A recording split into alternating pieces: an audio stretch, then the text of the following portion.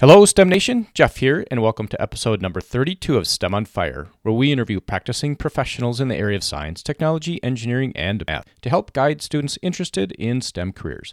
If you like what you hear in this podcast, I ask that you please share it with a friend.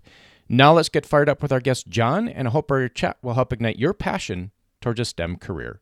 John Butzine earned a Bachelor of Science degree in both electrical engineering and computer science from the University of Wisconsin-Milwaukee, as well as a Master's in Healthcare Technologies Management from Marquette University.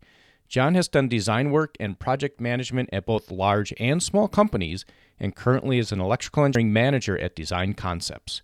Welcome to the show, John. Fill in any gaps and share a bit of your personal life. Thanks, Jeff. I'm a husband and a father, born and raised in Wisconsin.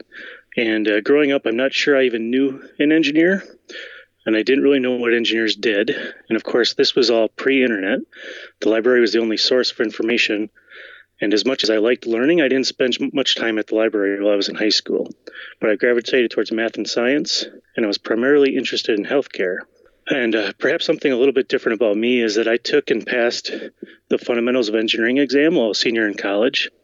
And then I took and passed the Professional Engineer exam after about 4 years of work experience.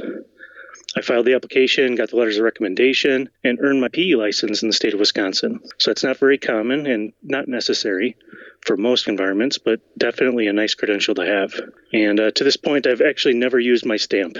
And another thing I would add is I also have 17 patents. So, John, those are some pretty awesome accomplishments. You know, the PE, that's one of the options that engineers will face as they go through college is the professional engineering exam. I guess let's touch on that real quick on what that would do for your career and what type of engineering would require the PE. Yeah, from my experience, it's primarily used in the building space in construction, where a PE license is required to sign off on building plans. I think just in general within the electrical engineering field, it adds a level of credential, a level of someone else has recognized your capabilities within the industry.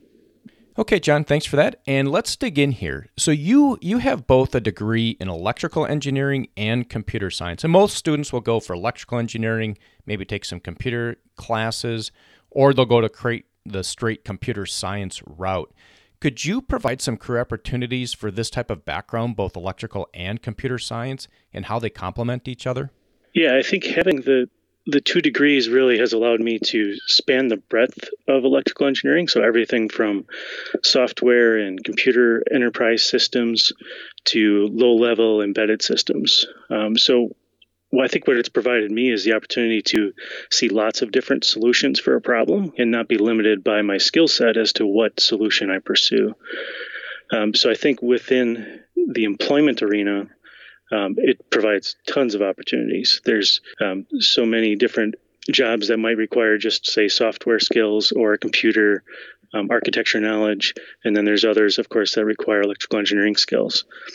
So I just feel for me that it's provided a lot of, job stability in the sense that I feel like I have skills that are very marketable. Yeah, so STEM Nation, if you're going for electrical engineering, make sure you do take some of the computer science classes, at least get some programming experience. You may not have to do, a dual degree, but you definitely want to learn how to program as an electrical engineer. And John, let's dig in here. What is your specific area of expertise? Primarily, it would be around the areas of hardware design, architecture, and software and firmware development. And so that in my focus throughout my career has been in embedded systems, medical devices, and as of more recently, IoT or the Internet of Things. And you were a design engineer for many, many years and recently became a hardware manager. Could you describe what a typical day might look like? And I know there is no typical days for engineering, but when you're doing design, what would a day look like? What were the things that you would typically do? So when I was doing just primarily design, I would focus on, it was always working in teams, following the fairly standard milestone process for product development. So capturing requirements for your design, trickling that down into hardware architectures, leading into schematic capture, then doing PCB layout, and then finally having a built board come in, doing board bring up, ensuring that it was operating properly, and then implementing the firmware. So any given day could be any number of tools that would be used for that. Could be electrical CAD tools, or it could be a software development environment. And so you used a couple of terms there like PCB and board and firmware. Could you expand upon what those really mean? Sure. PCB stands for printed circuit board. Some people also say PCA, so printed circuit assembly. So these would be like the circuit board you might find in your phone or in your TV or any home consumer device that's electronic. The firmware is essentially the code that runs on a device that's considered an embedded device. So it has a constrained set of resources available to that microprocessor, whether in terms of memory and I/O and peripherals. So that tends to be called firmware.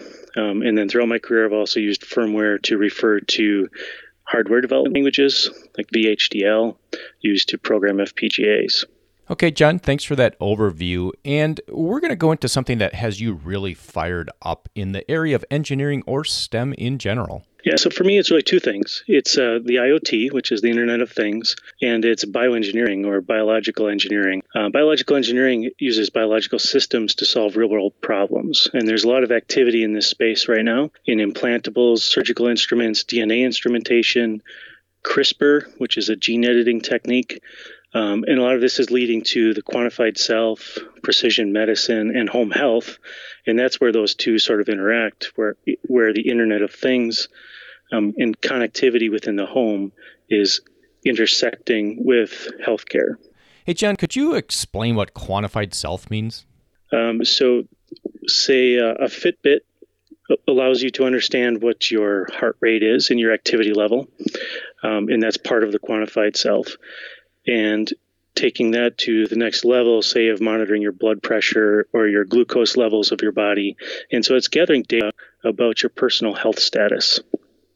And then looking at trends over time, which allows the healthcare industry to then start look at if you have a disease state that needs to be treated, they can target solutions for your particular disease state in your particular body. So, John, it sounds like you're fired up about biological engineering or the biological sciences. How is that related to the electronics world and the software world? Well, as I mentioned before, you tend to work on teams. So everybody on the team brings a different skill set to the table. And someone with a biological engineering focus or a biology focus can bring that knowledge. And an electrical engineer can bring their knowledge, and someone well-versed in software can bring that knowledge. And together they can create a product to solve an existing need or an unmet need. So, John, I'm going to say to STEM Nation, when you're in high school and you're taking these biology classes and you're wondering, I'm going for electrical engineering or computer science. I don't need to know biology. But you never know when that knowledge that you gained along the way is going to come into play. So when you're taking a class, do your best at it. Learn as much as you can, because in the end, I think it's going to be helpful, and you just don't know it yet. John, we're going to transition to an aha moment. Could you take us to a moment in time where you've had an incredible aha moment and how you turn that aha moment into success? Sure. So this answer may not be exactly what you're going after. So it's not really the moment you're after. But I think that the realization that if you're asked to teach someone else something, you learn it so much better. I believe it was the ancient philosopher Seneca that said, well, we teach, we learn. And I agree with this. And I think the best way to understand a concept is to explain it to someone else. And I guess I would add to that, explaining it to multiple someones with very different backgrounds and bodies of knowledge just entrenches you so much more in that information. So I don't know that I had a specific moment in time that I can point to, but somewhere along my path, I discovered this. And so just approaching new learning with this in mind is really powerful. So I've taken that to the next step, and I always assume that when I'm learning something, that if I'm going to have to teach it to someone else, then that just helps me learn that much better. And this is one of the primary reasons I really enjoy mentoring. I'll say from that aha moment from, teaching somebody, what I've realized along the way is I think I'm explaining it 100% and understandable. And when I ask the person, they have no clue what I'm talking about. And that's been aha moments for me, is that when you think you're clear, sometimes you're not clear at all. So you really need to ask for feedback as well to find out if they're really understanding what you're teaching them. So, John, we are going to go back to when you were 18 heading off to college. Something that you think would help our STEMers launch into college successfully. What are some things you wish you knew back then? Yeah, for me personally, I would never have listened to the advice anyways. But the advice that I would give is go to class, make use of all the resources available at the college or university that you attend, and focus on learning to gain knowledge rather than learning to take a test.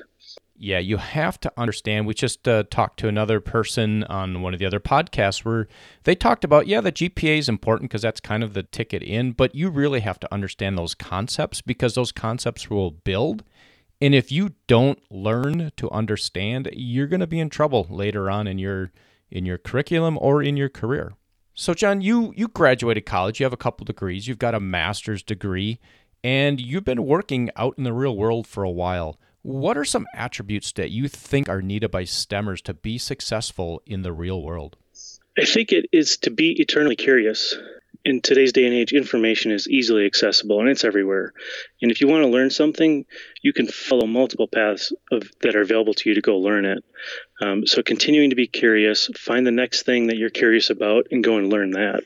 And we are going to take a quick pause to thank our sponsor, Audible, who is offering a free audiobook. You can head over to STEMOnFireBook.com. That's STEMOnFireBook.com to get a free audiobook of your choosing. If you decide to cancel within 30 days, there's no cost and you keep the audiobook. And John, are you ready for the lightning round?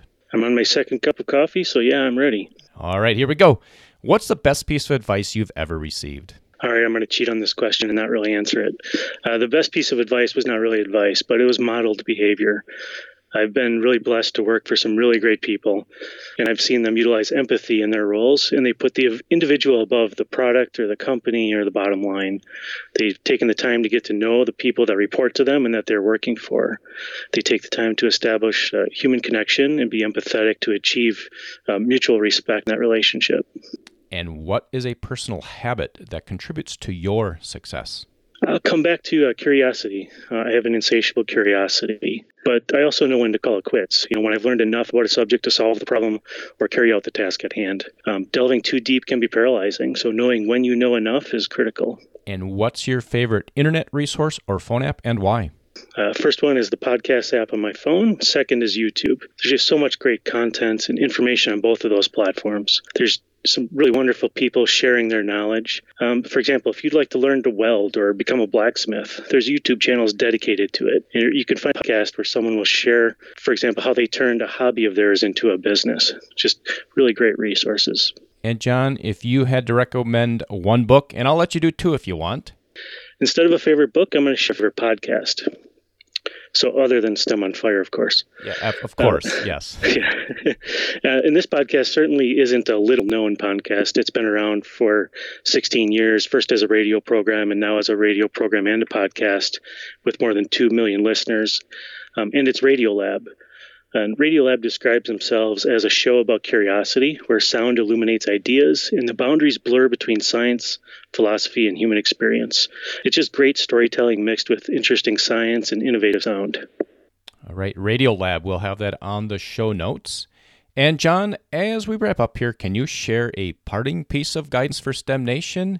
And then we'll say goodbye. Sure. If there's a career that you're interested in, find someone in that career. Ask if you can job shadow them. So many people would love to share with a young person what it is that they do, and they'd love to help that young person decide if what they do is something that would fit them. Yeah, John, I'm going to say, a mentor. That's kind of a mentor, and we interviewed a gentleman by the name of Murthy, who he recommended his parting piece of guidance was to find a mentor, and he wished he had a mentor back when he was 18 heading off to college so he knew what was important and what was not important. And with that, John, we will say goodbye. Goodbye, Jeff. I hope you enjoyed our discussion today with John. Head over to STEMonfire.com, subscribe to the email list to keep up with the latest happenings, and be sure to subscribe to the podcast on your favorite podcast player. And again, if you're getting value, please share it with a friend. Tune in next week where we talk with John, who works for Google X on drones. Until next time, I hope this chat has helped ignite your passion towards a STEM career.